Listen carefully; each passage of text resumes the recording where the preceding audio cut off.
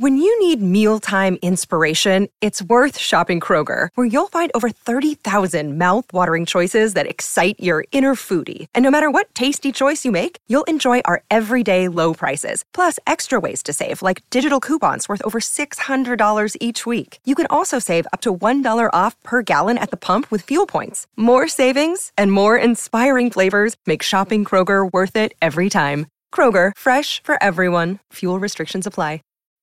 When you need mealtime inspiration, it's worth shopping Kroger, where you'll find over 30,000 mouth-watering choices that excite your inner foodie. And no matter what tasty choice you make, you'll enjoy our everyday low prices, plus extra ways to save, like digital coupons worth over $600 each week. You can also save up to $1 off per gallon at the pump with fuel points. More savings and more inspiring flavors make shopping Kroger worth it every time. Kroger, fresh for everyone. Fuel restrictions apply. Like you think that this is how you believe, or that you think that this is your opinion of this thing or how you operate, but actually there's more fear than you would have acknowledged. There's more self-loathing than you would have allowed. There's more shame around this thing that happened when you were 16 than you possibly would have admitted to yourself.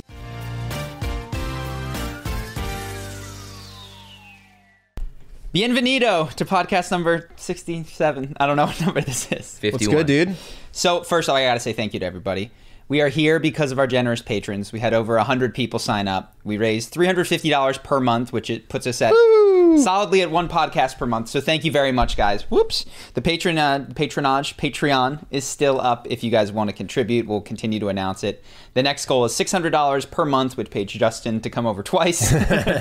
And we'll have, at that point, bi-weekly podcasts. But you guys genuinely surprised me, and I'm weirdly flattered by it. Nice. So thank you, guys. Let's get to 2 episodes a month. More than anyone, Justin says thank you as well. Yeah.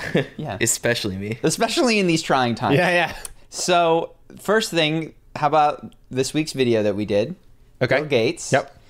I don't know if you guys have watched it, but I made a video about Bill Gates, and I was cognizant that on YouTube there's 2 groups of people. The vast majority of people, which don't often think about Bill Gates and generally think of him as the guy who owned Microsoft and is donating a lot of his money.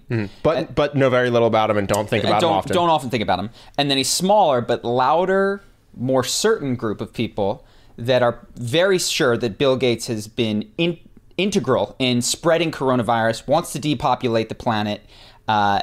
Look at Event 201, check it out. They're very, very certain.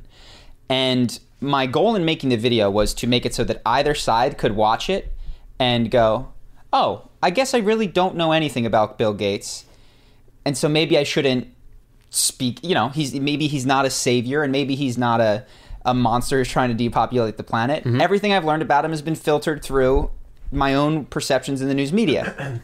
And I changed no minds, according to the comments. Yep. I was so not surprised. I shouldn't be surprised anymore.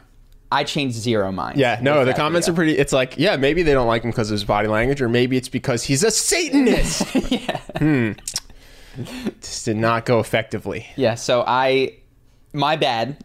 I genuinely had the intent of taking someone who was certain that they knew about him and just scaling back that level of certainty. Because the more interesting question for me is, how do we know what we know about the people that we watch on video? Yeah. And I think we know nothing about them. I think as much as we have this strange one-way relationship where we talk and sometimes answer questions, ultimately, people don't know about you or my life because we don't get to hang out. That's true, but if you have a good impression of me, you're absolutely right. And if you don't like me, though, you don't know anything about me.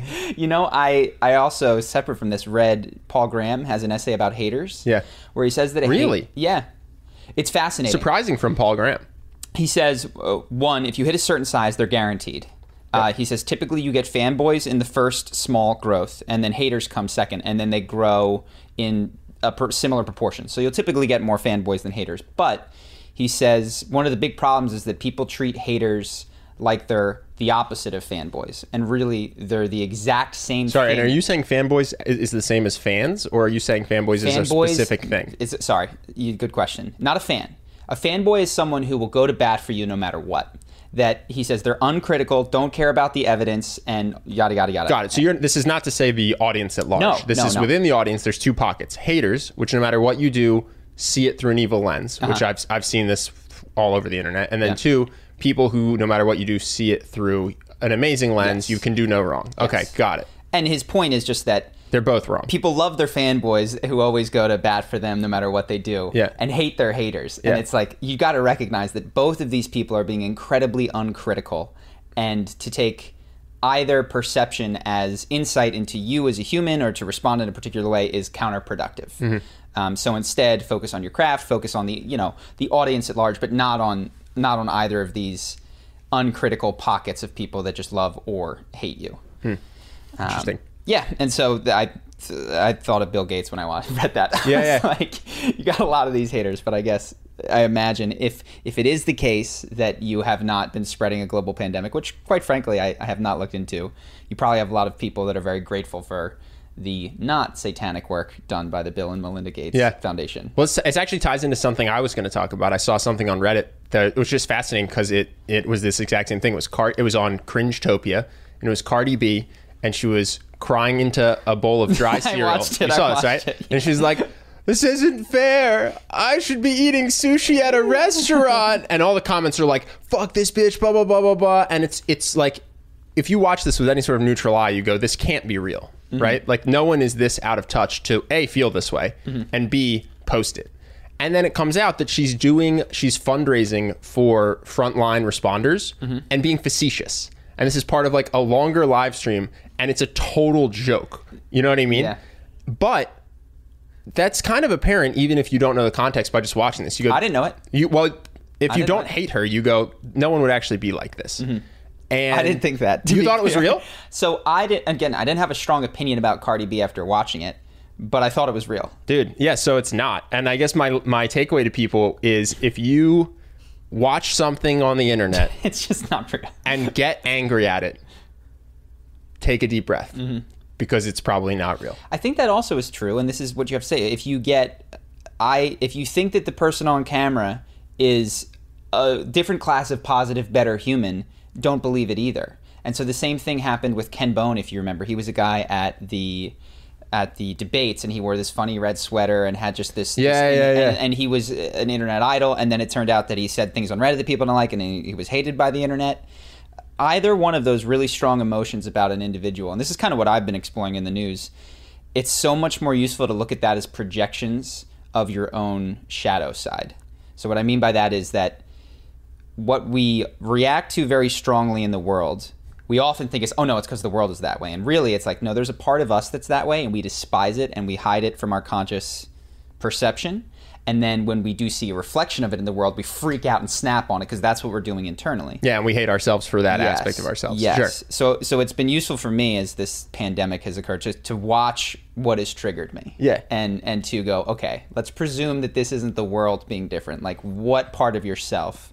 And I've seen it with what I've gotten, you know this because I tell you every day. I've been going nuts off of cheating in the system, people who were once politically anti-handout who are eagerly awaiting their... it's one thing to be consistent with what you think the role of government is, and it's another to flip on a dime as soon as it's your turn to cash in. Yeah, small government, Yeah. low taxes, libertarian, and then all of a sudden you're just like, I want unemployment, Yeah. and I want additional benefits Yes. because of Corona. It's like, Yes. wait, but you stand for small government. You're constantly telling me that taxes are the problem. Yeah, and so, I did some self-exploration about what was bothering me, and it's true that is occurring in the world, but what I recognized as I sat down, I was like, man, there's a part of me that I often play by the rules, but I don't want to. You know what I mean? Yeah. Like, I want to cheat. Like, I want, and I think everybody feels this, there's a part of me that wants as much for me as possible and screw everybody else. And I've been conditioned through morality, and I was a philosophy major, to logic that part of me down. And not act on it. And instead Get donate really a mad. lot of money. Get mad when people do act on it. Yeah, and what I haven't done, which is the healthiest thing, is to recognize that part of myself, not hate it, not demonize it, integrate it into my being, but not necessarily give it reins over the decision making. Mm-hmm. And so that's what I've been doing, and it's interesting how when you do that, I was sitting down yesterday and I was seeing like, oh my God, I want it. Because the things that the things that you resist persist at some level. So I've been playing around with that. I don't think I've touched foundational bedrock of that aspect of myself, but it has been useful. And the triggers are a great way to figure out what part of yourself you haven't brought in. This is what's in the emotional mastery course, and I'm redoing it. So I'm like, going through it again in an attempt to redo it. Yeah. It's good. Nice. It's going to be a good course. That's awesome. Yeah, my only takeaway from Cardi B and Bill Gates, actually, because there was one part with the Bill Gates thing that I was just so confused by, because people were saying he's gone on record saying he wants to depopulate the world. Mm-hmm. And I was like, well, this must have started somewhere. Like, where? So I was just like, where did this come from? And it came from a TED Talk where he says that vaccines will help with stemming population growth. Mm-hmm. And when I looked into it, because everybody saw that line and was like, he's killing people with vaccines. His actual hypothesis is just, if you guarantee someone their kids will live, they have 3 kids instead of 7 kids. But most people just go for the instant like inflammatoriness, or they just write it off. And then with Cardi B, what I saw was Reddit got their pitchforks out for her, which just like, she's simultaneously doing a joke and actually raising money for first responders, which no one behind their keyboard is necessarily doing. So my only thing is, if you see someone that you don't know really well and your instant reaction is hatred, either do research and find out what they actually said and are actually doing, or just don't. Just breathe into that for a couple seconds and then go, cool, I actually know nothing about Bill Gates or Cardi B, and I'm okay with that. And then just go watch funny videos or do your own projects. Sure. So yeah, that was my thing. I was like, wow, it really makes no sense to have an extreme hatred reaction for someone and then not try to disprove yourself, because the internet is chock full of editing lies at this point. Well, only if you accept that it says more about you than it does about them. So Bill Gates gave that speech and millions of people watched it. And some people we watched the same speech. Some people thought, wow, what a great thing. And some people thought, oh my God, Freudian slip, he wants to kill everybody. Yeah. And then they told some of these people, and they said, yeah, I'm not buying it. And it's like, okay, with the same foundational evidence, how do we come to such different conclusions? Well, the only answer is that we must be coming with different assumptions and presuppositions about the way the world is. So the most useful question, no matter what your reaction, oh, Bill Gates is a hero, or this is, what does Bill Gates represent to me? Do I trust authority? Do I distrust authority? Like, yeah, you said something amazing this week that I'm going to ask you to re-say, and if you don't remember how you said it, I wrote it down. But can you define bad faith? And I can say your definition if you don't remember exactly. I'd go ahead. Okay. So you said, we were in conversation and you said this, and I was like, wow, this is the smartest argument or debate tactic I've ever heard. So, geez, man, I'm flattered.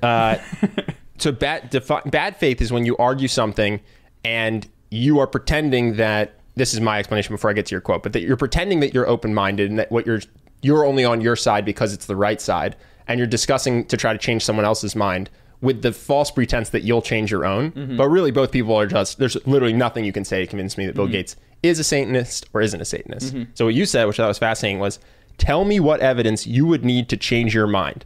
And then if you don't change your mind after getting that evidence, you're arguing in bad faith. Mm-hmm. And obviously say it a little bit less aggressively if you're talking to a friend. But that's fascinating to me. It's like, okay, you think that 5G is causing the coronavirus.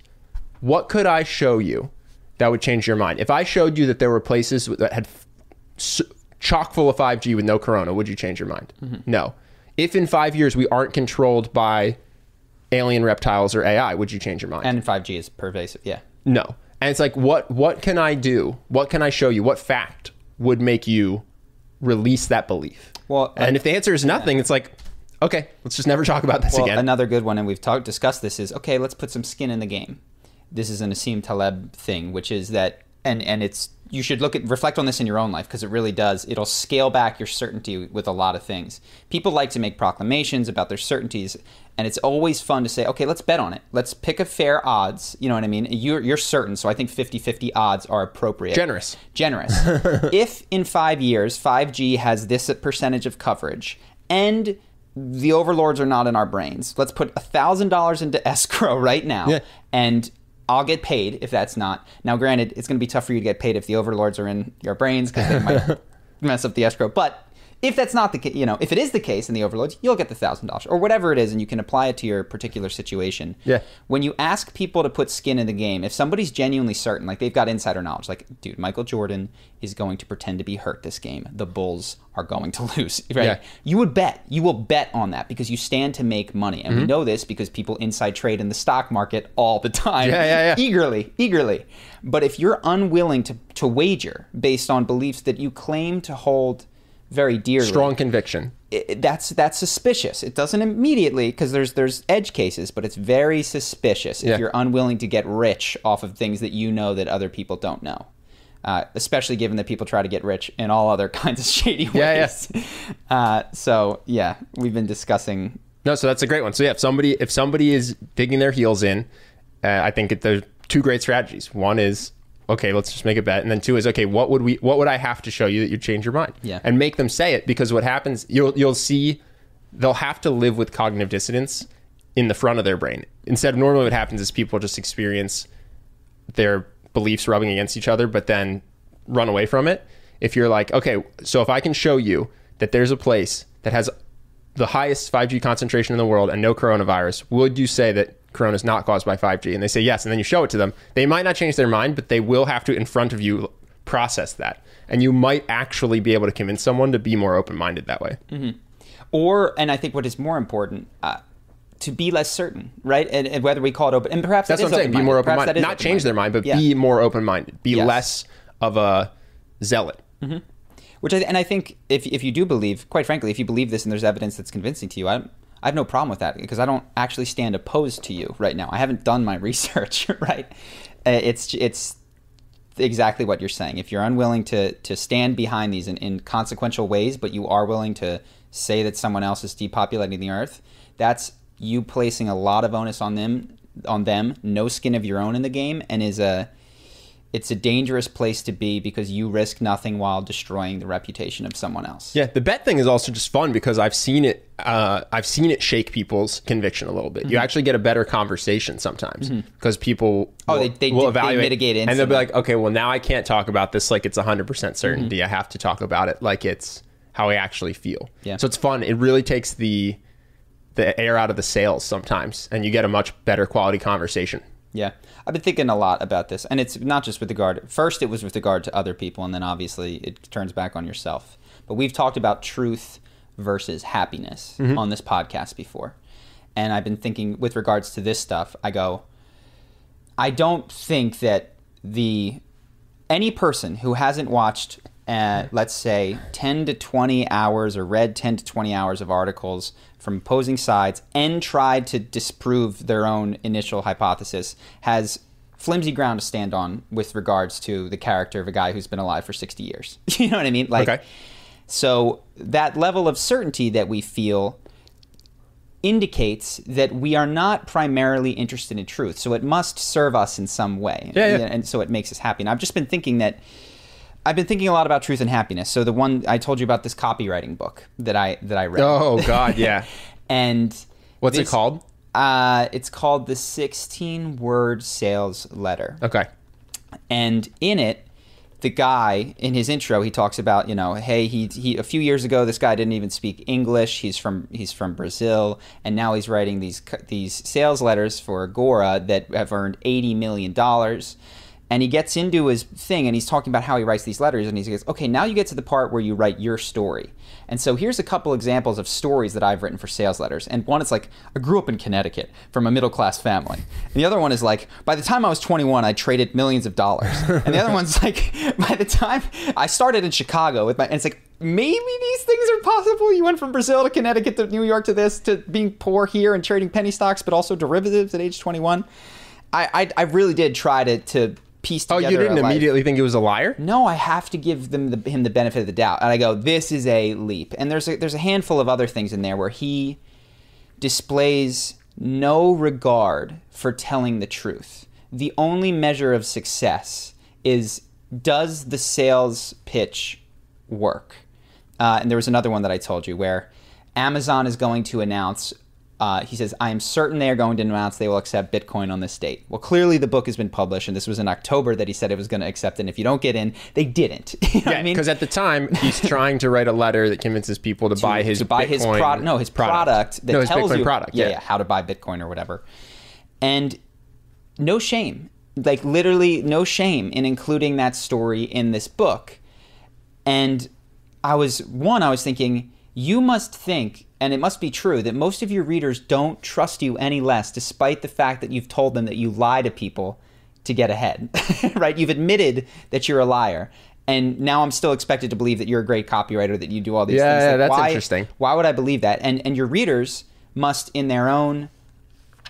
this is the other thing. I think that when you are used to a certain level of deception, you become blind to it in your own life and are more easily taken advantage of because you're more permissive of it, you know? So like this guy might not even be a good copywriter. I don't know. Yeah, that's fascinating because in the same book, he's the one who's saying, I've made myself $10 million copywriting. And maybe but also he's saying... He grew up in Connecticut. Yeah. And Brazil at the same time. And didn't speak English a few years ago. And like, but went to college a few years ago. Yeah, but also went to college a few years ago. So how many years ago is a few? Is a few as 15? I mean, that's...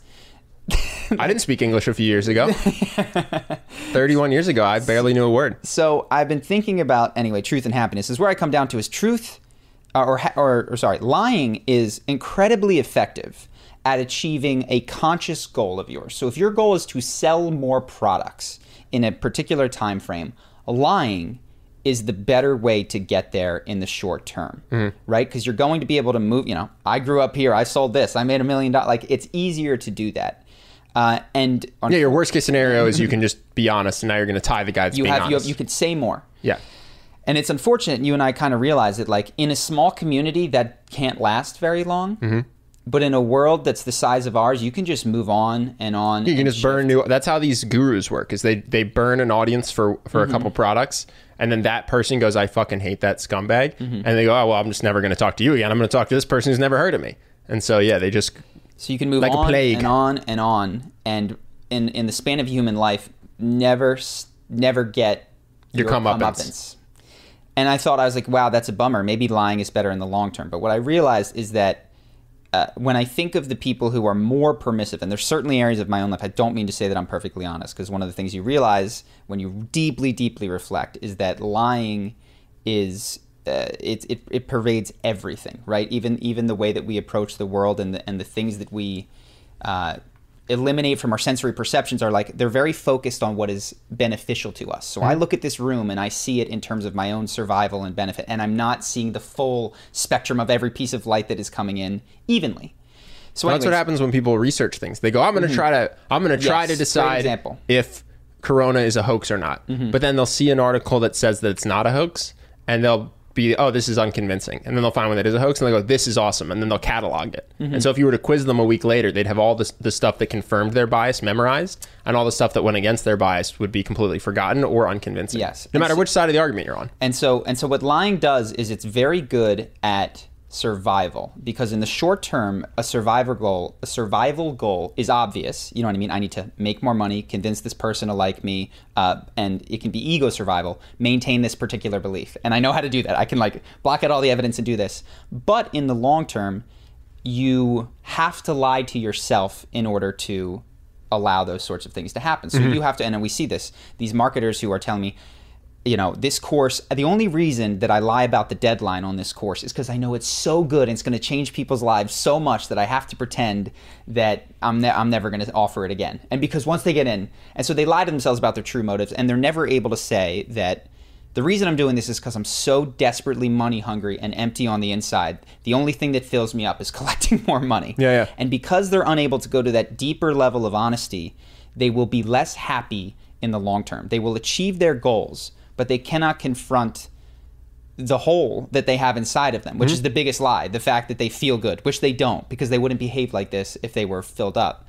And so you and I have talked about, is truth or happiness, and I actually think in the long term they are the same. That is my thing. Or you die. Or you tell the truth. The Nazis come knocking on your door. They say, are there any Jews in here? You say yes, and they kill you. Yeah. So if you don't die from telling the truth, it actually, I do think, leads to eventually you will be operating the world as it is. And I'm hiding those Jews in my attic, dude. I'm lying right to that Nazi face. Me too. Absolutely. I would. If Anne Frank is in my attic, I don't know what you're talking about. Yeah. Nine Juden. I don't know. Do you agree with that? Disagree with that? I know you haven't had a chance to think about it. Do you think that they are different? Or do you think they eventually converge, being honest and being happy? No, I think it makes sense. I mean, I think the biggest thing is when you can't be honest with yourself about, and this might be a little different than what you're saying, but about how happy you actually are. No, this is exactly that's the single most destructive lie. And that's how you get guys who literally, they already have hundreds of millions of dollars, and to pursue more wealth because they can't get to the fact that the reason they're so desperately trying to get wealthy is because they want power, because when they were children, they didn't feel powerful because of something that happened to their dad. And what they really need to do is just go do mushrooms and either hug their dad or something. Instead, what they'll do is insider trade, like we talked about, and go to literal jail, despite the fact that they were already obscenely god levels of wealthy. And you look at it from the outside, you go, this makes no sense. Why didn't they just stop at $50 million and not go to jail? And it's because they haven't been able to be honest about their own motivations, their own experiences growing up. And so that self-deception leads them to do something that looks like it makes no sense from the outside, because they can't pause and just be like, I'm actually miserable doing this. Yeah. I'm doing a breakdown on Billions. And I think at some point in the video, if I do it, I have to say, we're going to talk about this guy like he's someone to aspire to, because he's powerful and he's rich and he has a couple of women that are beautiful that like him. But just to be clear, this guy almost goes to jail, has a years-long battles that cause nothing but stress in his life, gets a divorce. Like, he's far less happy than a middle-class person who just loves the people around them and has a good family. And so I think that the way that occurs is when you can't be honest with yourself about what's happening and go, wow, I'm miserable. And so instead you just keep pursuing the external stuff.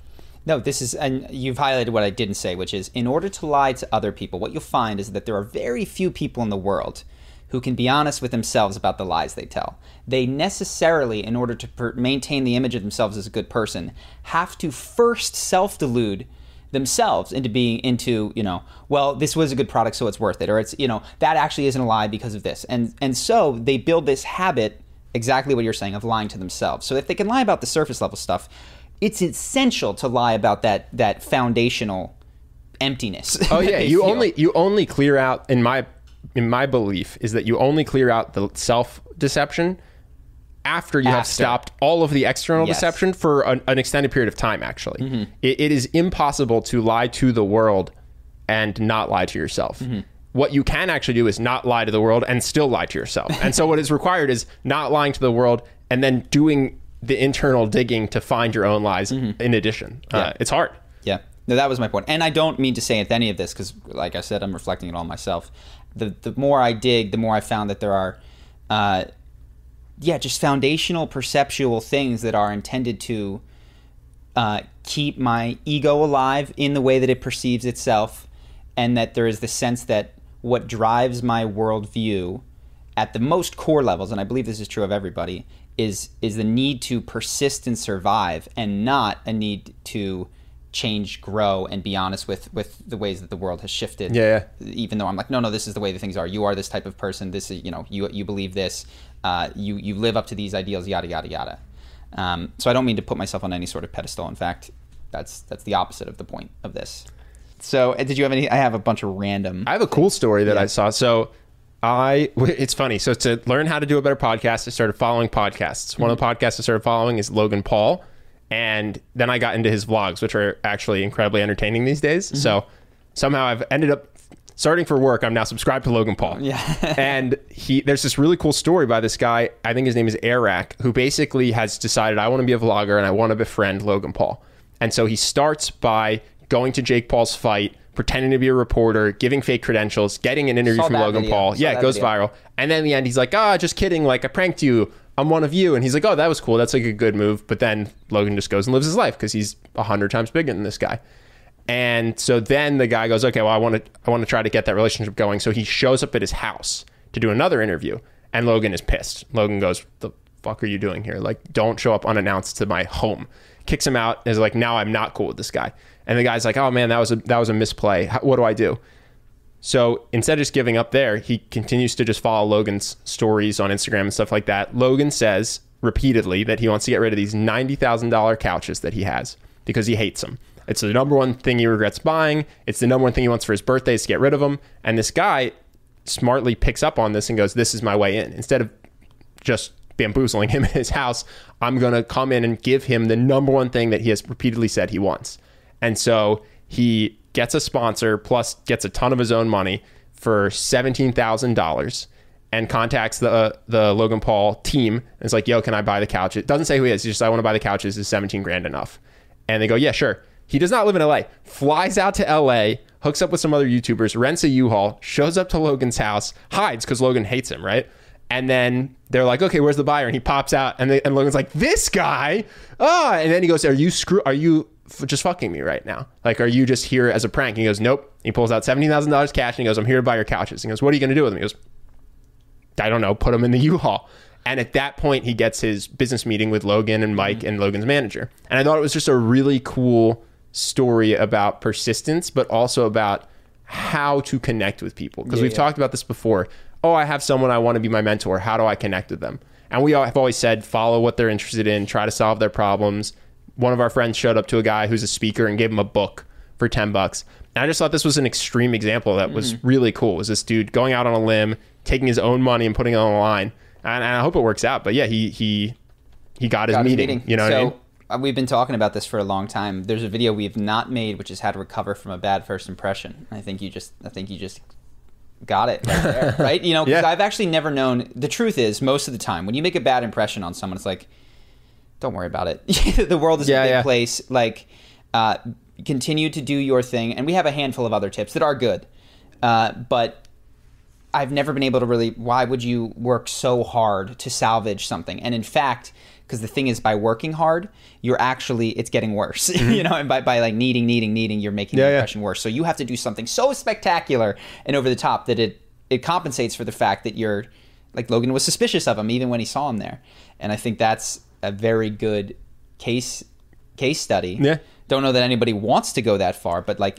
Well, what I think is cool is that I think there are a lot of people who have said to themselves, I want to be a vlogger. I'd love to be a Paul brother, or I'd love to be Logan's friend. He has so many fans. I'm sure there are hundreds of thousands of people out there who are like, I would love to live this life and be their friend. And this one guy said, I'm actually going to do what that takes. You know what I mean? I'm going to fast track myself there. And we'll see how it works out. But that might be the best 17 grand that guy ever spends in his life. Maybe. There's a handful of those stories. The Ryan Holidays who like show up at Tucker Max's thing, writes them. And this is back in the day before people were doing this very specific, why I'm going to work for you for free, what I'm capable of doing. And he'd clearly read all of Tucker's work. It wasn't just like, I'll do anything. It was like, I'm going to do this because you need this and you said you needed this. So we took him in, and then Ryan Holiday wrote a bunch of New York Times bestsellers, and like he got his mentorship. So I do think that, there's room for that. Yeah, unfortunately we don't actually make it public what we need, so we're very hard people to do this for. Well, but I'm not a good mentor. No, but I'm saying if you have people that you want to follow or that you want to work with or you want as mentors, like following their Instagrams and their newsletters and trying to understand how you can help them. And it's really not me. I'm just putting like I hang out and we played Apex Legends for several hours yesterday. Like Logan is hustling, Tucker was hustling. I'm going to teach you how to kick back, and I think you can get that on your own. So a random segue. Is there anything else? Yeah, I'm out of topics for today. I just thought this was interesting. I watched an interview with JJ Redick, and he mentions that he almost quit basketball. Yeah, I saw that. Because of people were being so mean to him. At 19, when he was the number one college player in the country. When he was incredibly handsome, incredibly good at basketball, famous, like also, and it was not that he was perfectly well liked, but at his own school they really did like him. He did say the lunch lady gave him the side eye. Oh, but I'm sure objectively, when JJ Redick walked around Duke's campus, he was beloved. Yes.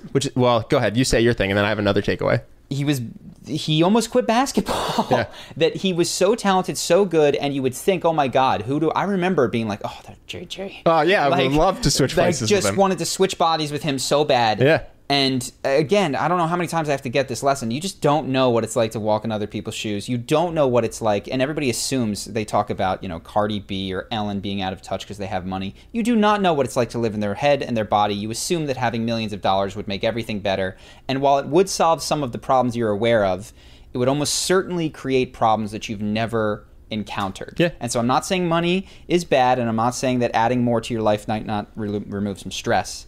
But I've just been proven wrong. Every time I've been jealous of somebody and I learn more about their life in a moment of candor, I go, wow. Yeah. Like, what was I thinking? Why was I wasting effort and energy on thinking this? Well, isn't it also a fascinating insight into the human mind that someone can have 90% of their in-person experiences be incredible, but still feel hated because their receiving messages of hatred from people that they don't know well, who aren't in their community. He received 50 hate calls a day on his cell phone. They leaked his phone. I mean, they found ways to get to him. Yeah. Like he wasn't like, oh, turn off the computer. It was like What percentage of his day do you think was interacting with haters? I did the math. He was getting phone calls more than every 20 minutes, and I don't know if he was interacting with them. Yeah.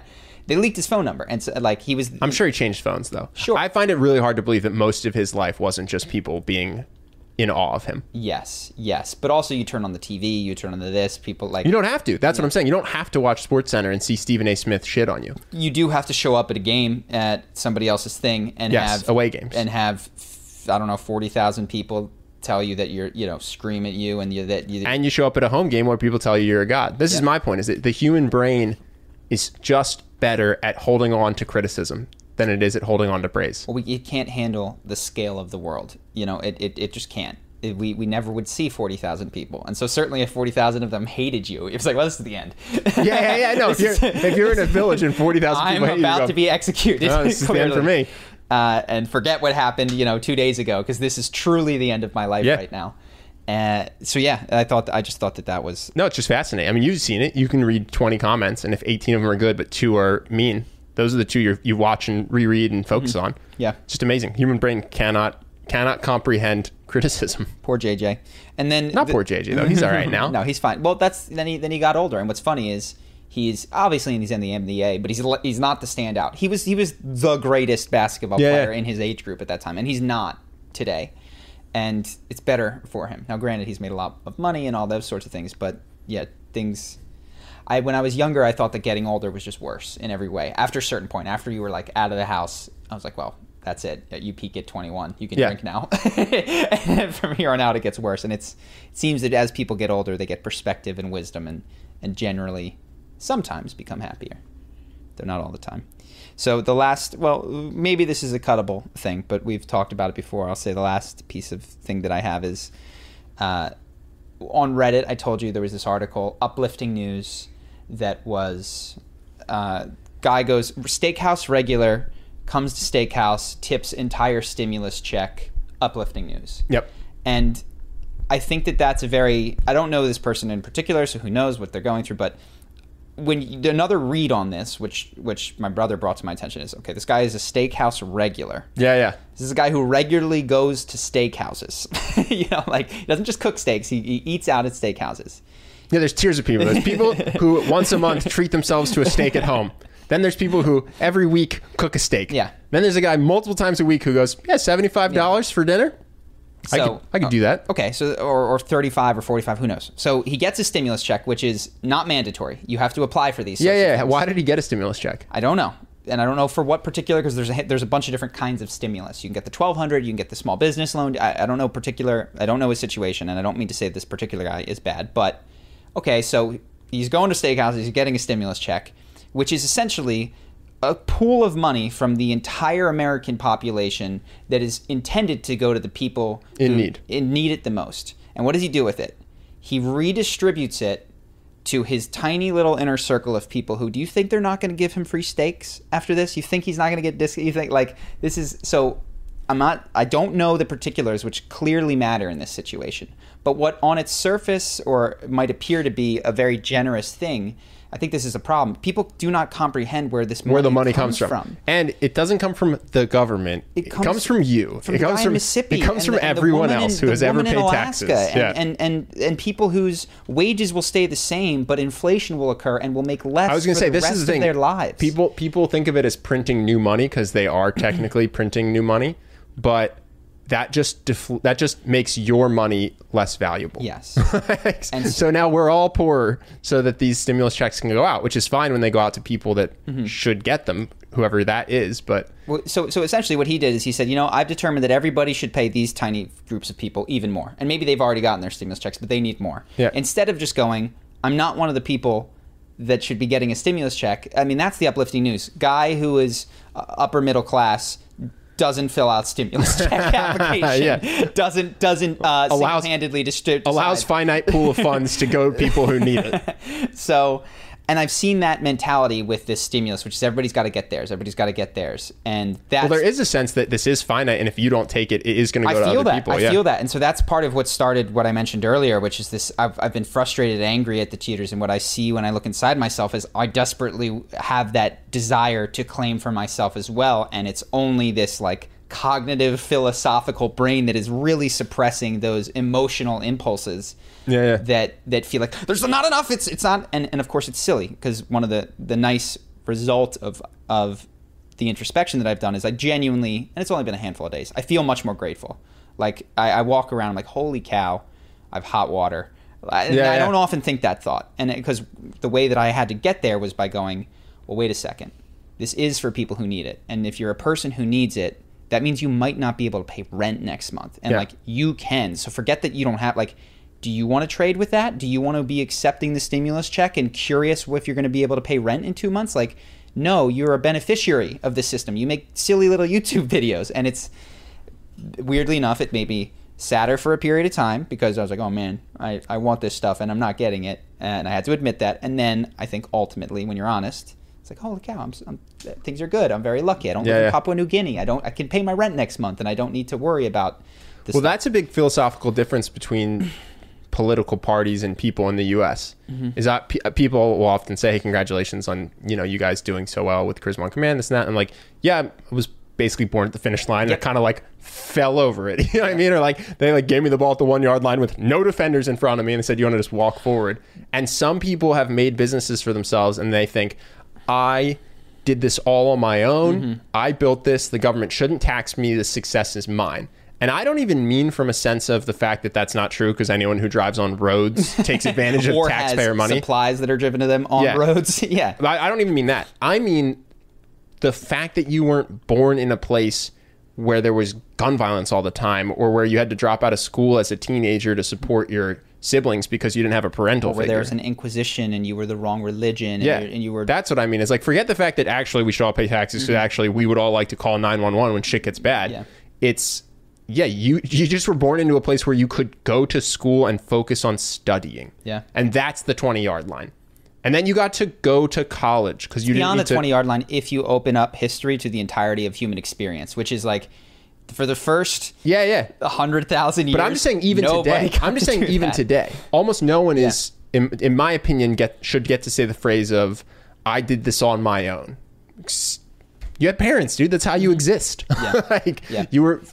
Two people allowed you to exist. They get credit for your existence. I don't know. To me, I think that's a fundamental difference in certain people's mindsets, and I think it changes your whole worldview. And I know that you don't mean it to, but I want to elaborate, because I think that sometimes Democrats, Republicans, Libertarians, whatever, they talk past each other, because they'll be like, you didn't do it on your own, and then the other person will respond, well, I worked really hard.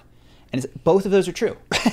Both of those things are true. You might have distinguished yourself from other people also born at your level of advantage that didn't do that. So that's not to say you haven't separated yourself in some way. It is to recognize that in the scheme of human experience, if you are listening to this right now, likely, I don't know, everybody, you could be anywhere in the world, you are in the top 1%. Oh, yeah. I mean, victory was literally being born in Bucks County, Pennsylvania. And then from there, listen, I worked hard in high school. I'm not trying to diminish my achievements, but I'm just saying I was greatly helped out literally by just the ability to be able to focus on studying in high school to the extent I wanted to.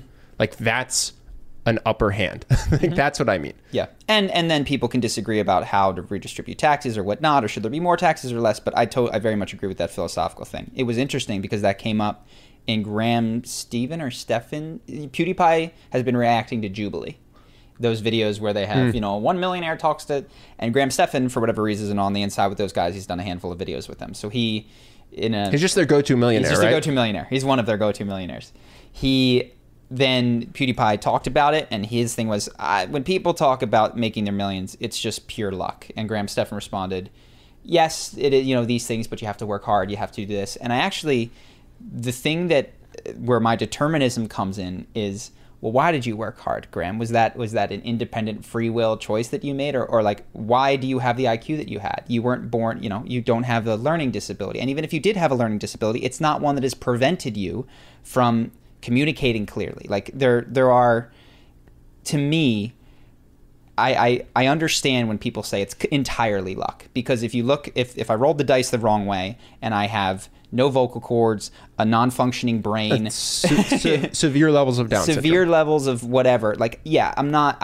None of my hard work supersedes that and puts me at a level of this level of success. Mm-hmm. So you really do have to take those things very for granted to say that it's not luck, while recognizing that people can be born with similar apparent circumstances and then still distinguish themselves. Yeah. But even those apparent circumstances, Tom Cruise mentions this at some point. He says, I worked hard. And somebody says, yeah, but what made you Tom Cruise? Like, what is it that instilled that work ethic? Is that something you chose, or is that a product? And in my view, it is, because I'm a determinist, of the influences in your life, the things somebody said to you when you were 6 years old, the way that your unique brain chemistry interpreted that and what that meant for you. In my opinion, we're all along for the ride looking out of our own eyes. Yeah. And so anything shy of, if life's going pretty good, of gratitude doesn't make sense. Sure. But that doesn't mean that you can't argue about how much taxes should be allocated. That's yeah. No, and also to keep the metaphor going, you can pull a Deshaun Jackson. You can be at the 1 yard line and throw the ball behind you on accident. Well, he's only at the apparent 1 yard line. And I know you're the Deshaun Jackson. For those if anyone doesn't know, know, Deshaun Jackson literally sprinted through, had no defenders in front of him, thought he had a touchdown, and celebrated early by tossing the ball backwards 20 yards when he was 1 yard away. Yeah. And thankfully, no one picked it up because it was just a fumble. Yeah. But he did not get that touchdown. But even people who are there, who goes, oh, they had everything. They were born with millions of dollars. That's only apparently an advantage. Because who knows if that same genetic brain born into poverty might have done incredible. Like, it clearly hasn't been an advantage for them.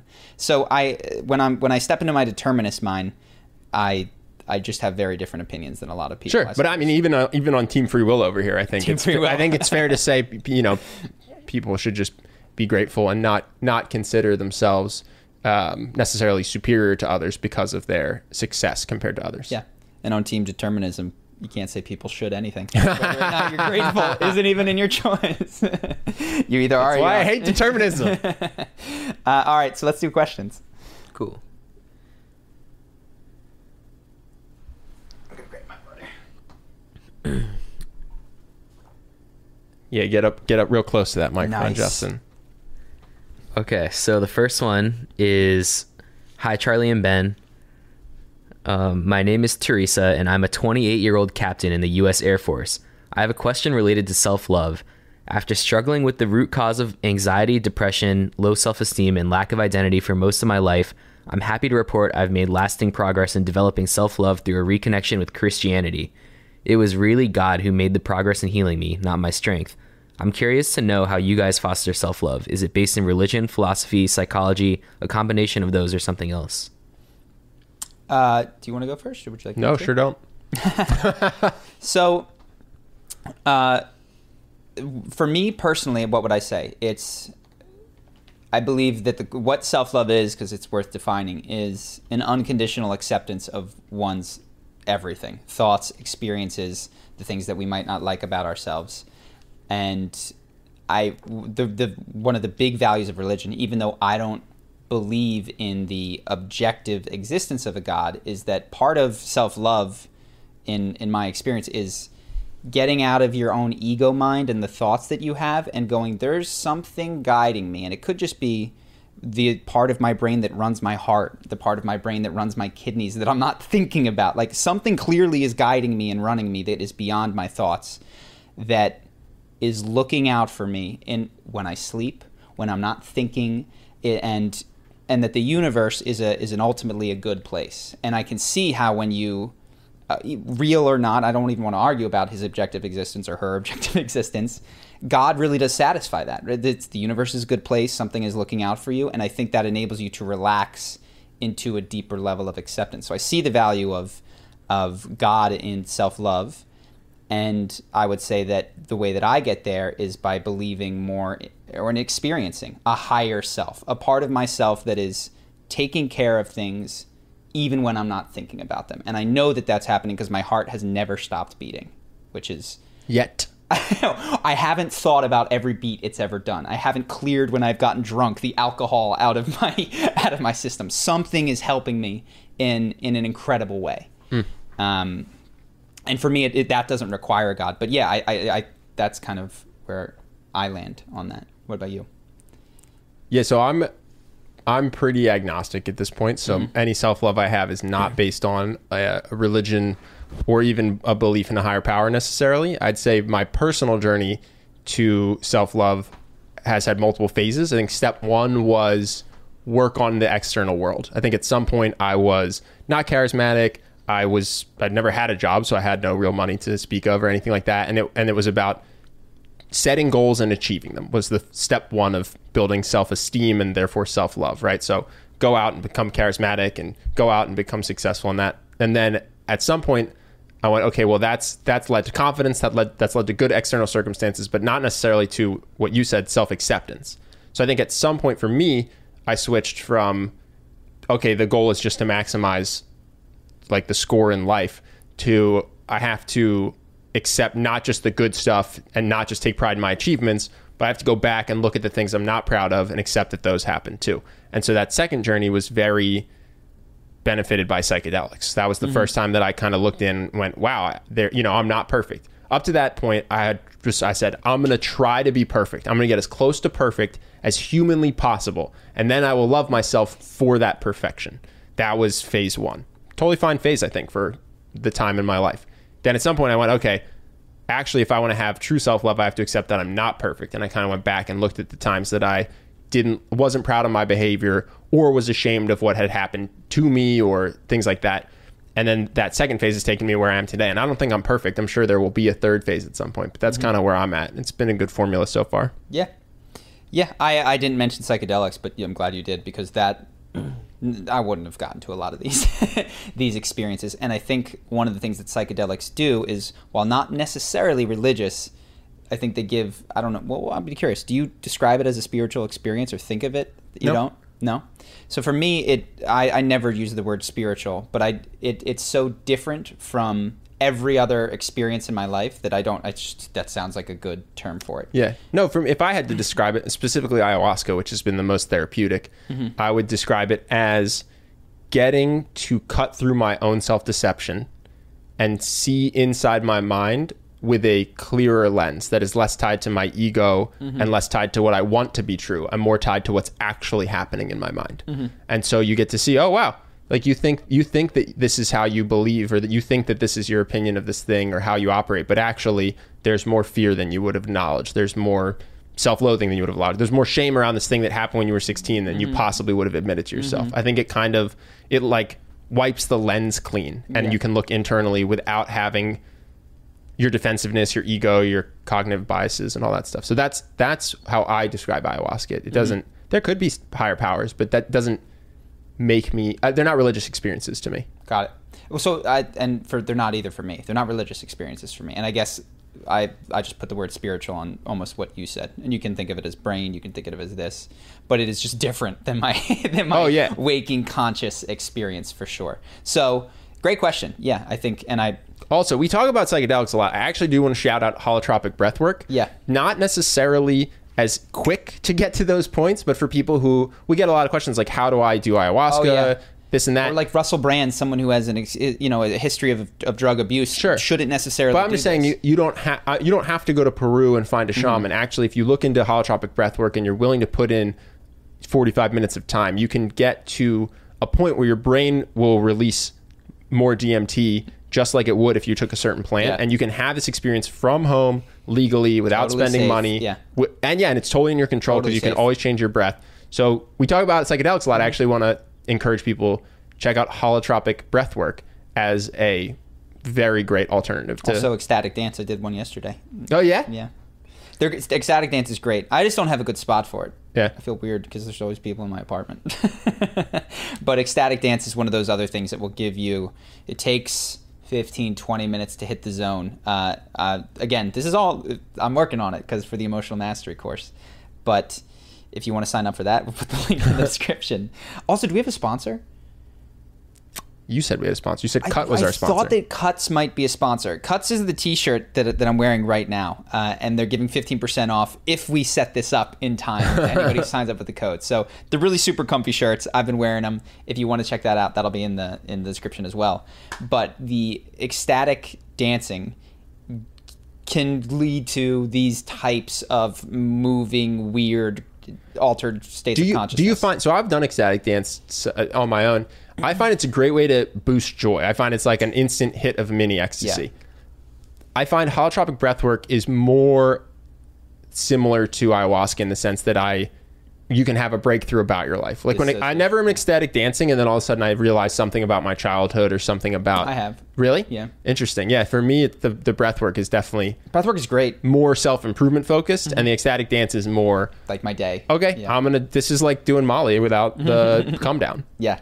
No, I haven't both, and they're different. And experimenting, you can combine them a little bit. You can do 5 minutes of breathwork, stand up, and then you'll go even harder at the dancing, which is cool. But all of those things are cool ways to experience altered states of consciousness. And to bring it back to your question, I think those altered states of consciousness gives you, to our earlier conversation, a lot more access to the truth. And through that truth, you work through some stuff, and that's where like self-love kind of has unfolded. And I don't think I'm done. I think total self-love looks like some guy on a mountain sitting very still, not trying to prove anything to anyone. Yeah.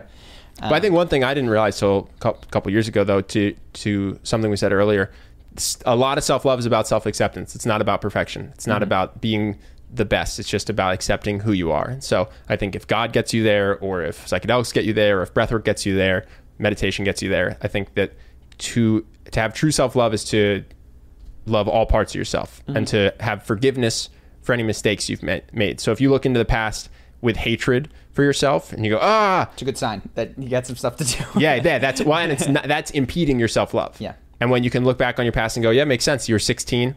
Like, of course, this happened to you and you couldn't have prevented it. Okay. Now you're closer to what I would consider self-love. Yeah. Interesting. I would add one tweak or wrinkle to that, which is that if you look on your past and you're ashamed or whatever, I actually don't think that's impeding your self-love. I think that's a symptom of it. And so what people sometimes try to do when they think that's in the way is they try to forgive before they feel forgiveness, or they try to convince themselves that they're not ashamed. And the only way, if you've done some of this, because what you've realized is if you've had a psychedelic experience and you've gone into something, you thought you dealt with it. You're like, I'm not ashamed of that thing. I'm not. And what you realize is the only way to genuinely not be ashamed of it is to go in it, through it, and let it be horrible, right? To let all the pain and the sadness and the anger come up. And then you come out of having gone through it, and forgiveness is natural. There's no effort. There's no I should forgive. I just do. I don't, there's no I shouldn't feel ashamed. I just don't anymore. And so if you're like working on shame by telling yourself not to feel ashamed, or working on forgiveness by telling yourself you ought to forgive, I actually think that will not get you to self-love. The only way out, as they say, is through. So anyways, that was a long answer. Yeah, good luck cutting that down into something interesting, Justin. Okay, next one is I've been loving the emotional mastery so much, it's incredible. Justin, you are such a good salesman. Thank you for bringing this up. It has helped me work through coming to terms with being gay, classic middle child syndrome, my crippling shyness. But the one thing, after all the personal development I have delved into for the past 7 years, the one thing I can't get over is feeling ugly. Is there any advice for a person who can't just shake the feeling of being unattractive, especially in a family of good-looking people, where it's a high-value trait that I can't seem to live up to? It's hard because I can't help comparing myself not only to everyone in my family, but also everyone I meet. And sometimes it feels like who I am would matter more if I was better looking, let alone when it comes to finding love. I know this is the core of emotional mastery, so maybe I also have to be patient, but any supplementary pieces of wisdom would be appreciated. Sure. Can I hop in with some quick stuff? Go. So I think there's two things. One is I think it's totally fine to be concerned with how you look, if that translates to just trying to maximize yourself, trying to be relatively fit, be relatively well-groomed, this and that. I think when it becomes something that you're obsessed with, and especially something you idolize, that's the downside. So I don't want my answer to think for people to be like, oh, like this Stop means showering. Just ignore this, or like that the gym has no value. I think there's value to presenting yourself the best you can given your genetics. But something you said was, I think this is getting in the way specifically of finding love. I have not seen in my life that the better looking people get better relationships. Better looking people might get better looking people in their relationships, but doesn't seem to translate to being happier or finding someone that makes you happy. So I would say that there potentially is a bit of, I don't know if it's grass is greener or if idolizing is the right word, the sense that, oh, if I were Brad Pitt, then I would have an amazing, beautiful wife. But if you look at Brad Pitt, He's had 2 divorces and was an alcoholic. And I think he's a great lesson because I think he's the most attractive guy on the planet. He's also incredibly rich, incredibly famous. So yeah, even if you are average or ugly, that doesn't condemn you to anything. In fact, you can go have a much better relationship than all the attractive people you see that seem so nice on the outside. So that's the biggest thing that I would say. Yeah.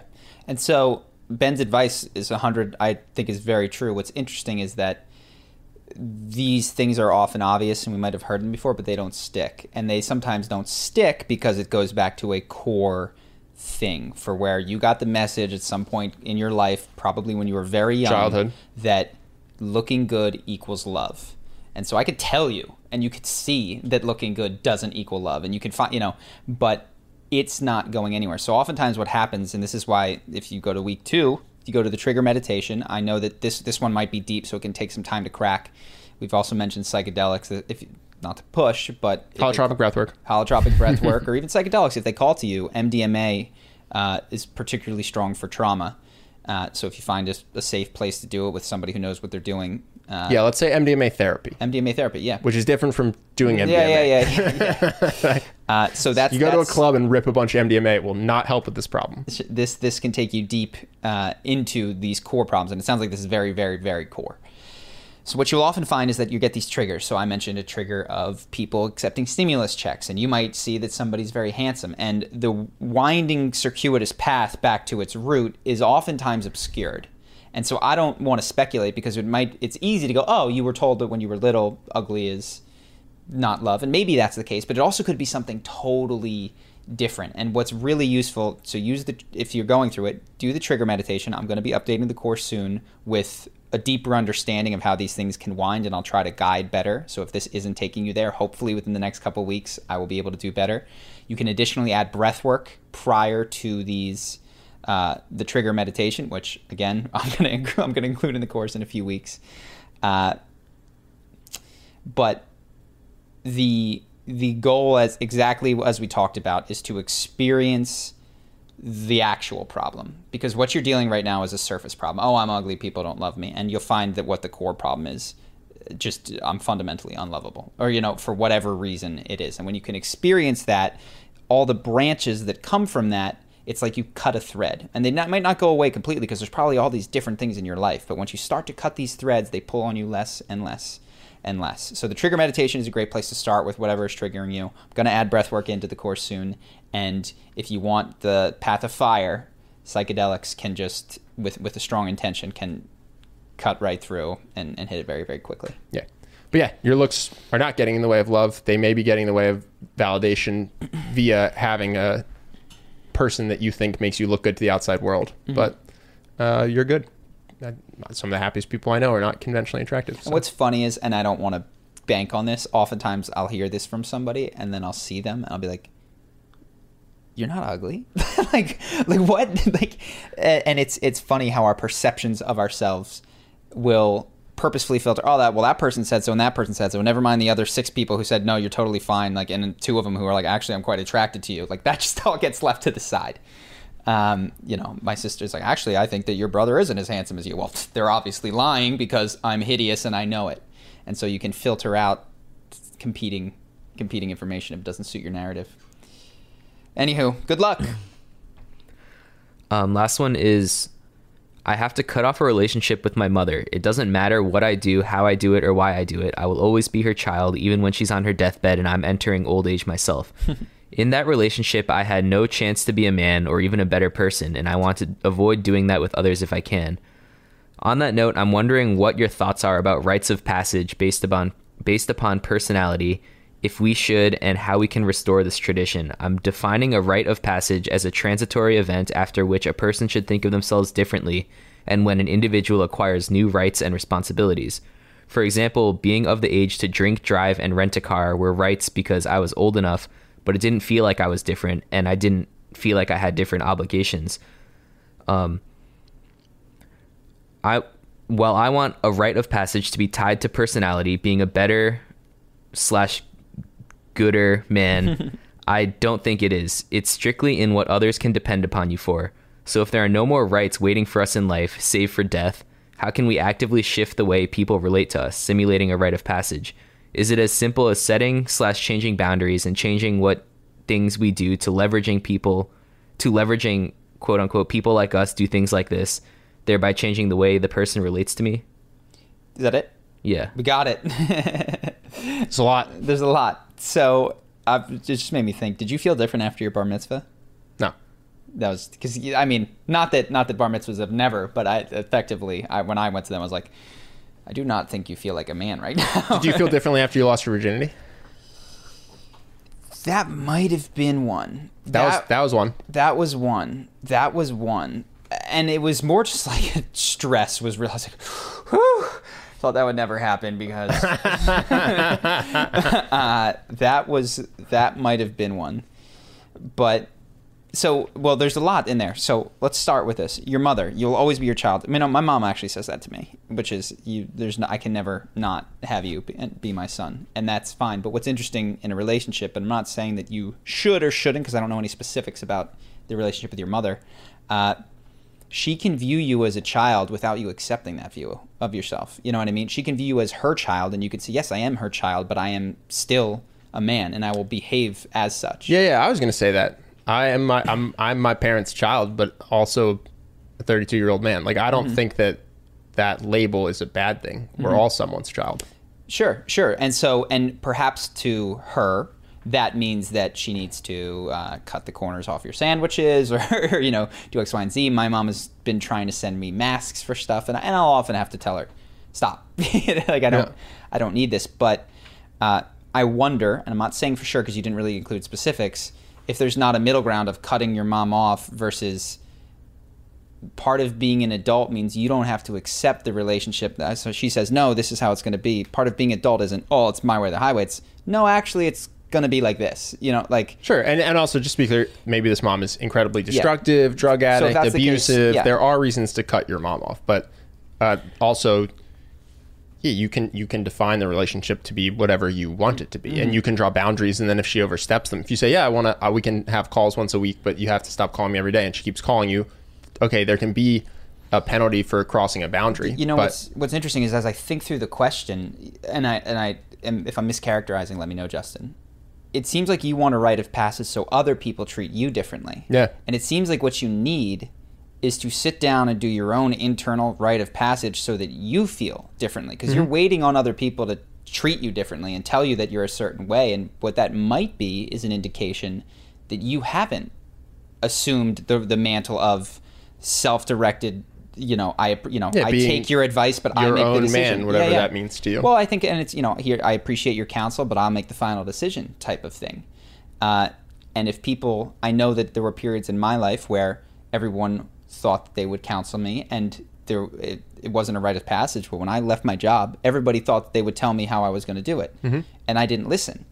And after that, the advice that I received was very different. It was offered not as a commandment, but as advice, because that was the rite of passage where I said, you don't tell me what to do anymore with my behavior. I actually think maybe people are going to come at me and tell me this is wrong. In today's age, I think rite of passage is overrated, or not the way that I would think about it. It's just a choice.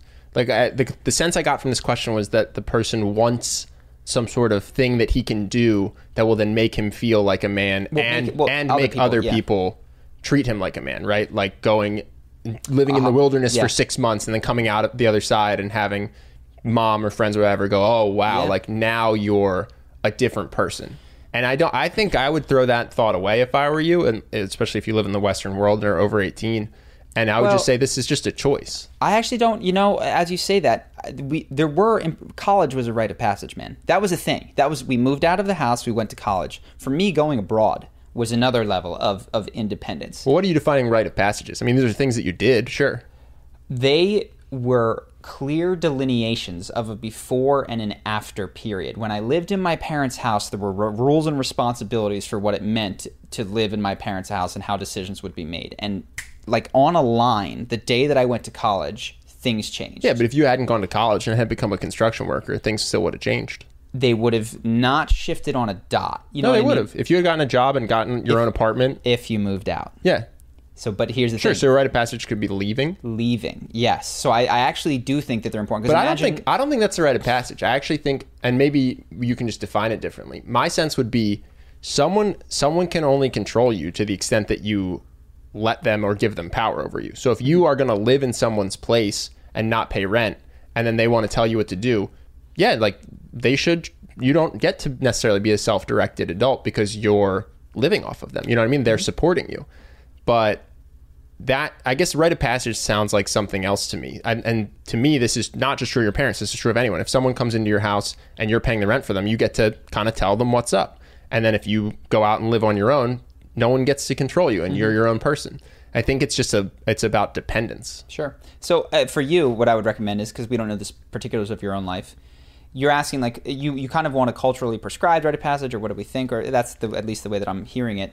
What I would do is sit very still, take three deep breaths, close your eyes, and say, what rite of passage do I need to step into the role of independent man so that I can still potentially, this is your call to add this optional, relate to my mother?